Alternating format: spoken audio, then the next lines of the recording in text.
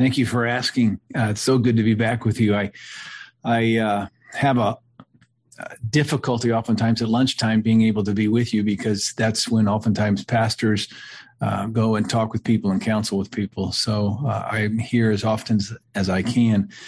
But yesterday, Rick came over and helped us. We have a group of young men who have been called into the ministry, and their desire is to be trained. Now, I need to give a little bit of background on this one. When I was growing up, I have 4 uncles who are all with the Lord right now, and they were all pastors. My grandfather was a pastor. A 5th uncle in marriage was also a pastor. My father-in-law was a pastor. My brother-in-law is a pastor. My grandfather in-law, I guess if you would say that, he was a pastor. So I come from a long line of pastors. And so when I was a young guy around in junior high, I knew the Lord wanted me to be a pastor. The struggle came is that I was never trained to be a pastor. And I went to seminary and I got all the theoretical and theological frame of reference, but I never really knew how ministry worked and the practical application of it. And so we've started kind of a small little class for the individuals who are in our church that they believe God has called them into the ministry. We started to talk about that last time we were together yesterday. But I had asked Rick to come and begin their whole journey by talking about prayer. That's what his focus on his doctorate was. And I have oftentimes enjoyed being able to hear him give fruit to the labors of that work as far as prayer is concerned. And so I asked him to come yesterday. He did graciously. And it really impacted me again, and it impacted the guys that were there. And I want to say thank you to you because he told me that you guys were praying for that group. It's important that young men realize that they're the next generation, and guys like me with gray hair need to realize that they can't hold on to the pulpit so long that the next generation doesn't get a chance, because that's what took place for me. I was not mentored. I was not taught. I made a lot of decisions in the early times that I would not make today, but I didn't know any better. And so we're hoping getting them involved, helping them to see the nuts and bolts of ministry that was really going to minister to them and bless them. So that's what we were doing yesterday. Thank you for praying for us as we went through that. It was 4 hours on Friday, and we just go through everything. And yesterday we began with prayer, and then we talked about the essentials of the doctrines of the Word of God. We talked about what calling means and what it is, and then we started into church history. And so all of those were delightful subjects for me. But then Rick afterwards said, hey, can you, there's somebody that might be sick tomorrow. Can you do the devotional? And this morning, I just want to give you what was given to me by the Lord this morning. And this is powerful, powerful stuff. But in Luke chapter 5, Rick's whole ministry as far as Acorn is concerned is based upon the word awe, and how often we don't have awe in our ministries. And so that has been something that has prodded me in recent days. And what does that mean? And how does that happen in a ministry? And so I was reading in Luke chapter 5, and the final portion of Luke 5, or in verse 26, it basically says this, that what transpires, there were 3 things that occurred. And then at the end of these 3 things, this verse is given to us, verse 26, and amazement seized them all, and they glorify God and were filled with awe, saying, we have seen extraordinary things today.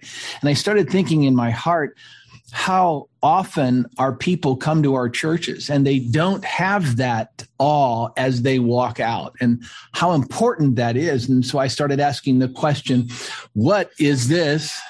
What is this that needs to be into our ministry so that we can have awe in the church? And so I went back, and there are 3 different circumstances, and I'll mention them to you, and you get a chance to read through it today. I think it'll bless your heart. But in these three stories, they have an impact so that the people state at the very end that we have seen amazing things. The first one is Simon Peter, and you know the story. You know all of these stories basically, and he has been fishing all night. Christ comes there, gets into his boat, speaks to the people that are there. And then he says to Peter, hey, go out and throw the nets down. And Peter's response is, Master, we have fished all night, caught nothing. And then he says, but nevertheless, at your command, I will obey. And what happens? They find all kinds of fishes. And this is the first one.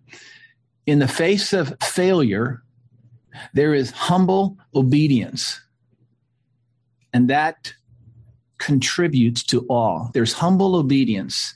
Just because you told me to do it, I'm going to do it. Even though I've been faced with failure, I'm going to obey you. Remember that one. Then he goes to the second one, and in the second, a leper comes running up and asks for healing in his life from Jesus. And again, here's another one. This is in the face of failure. His body is racked with leprosy. And he asks for Christ to heal him. And Christ does heal him. The Lord responds with healing and cleansing. So prayer in the face of failure contributes. That's a second contribution that is given in this passage of Scripture. And then the third one comes up, that men are bringing a lame man to Jesus, and he sees their faith and forgives their sins. And the lame man walks while others ridicule and criticize Jesus, so that there is strength and forgiveness granted in the face of failure. And all three of these are filled out, begun, I guess I would say they began with failure. And so often when failure hits, we kind of sit back and say, hey, you know what? It's just not working. This is not going to happen.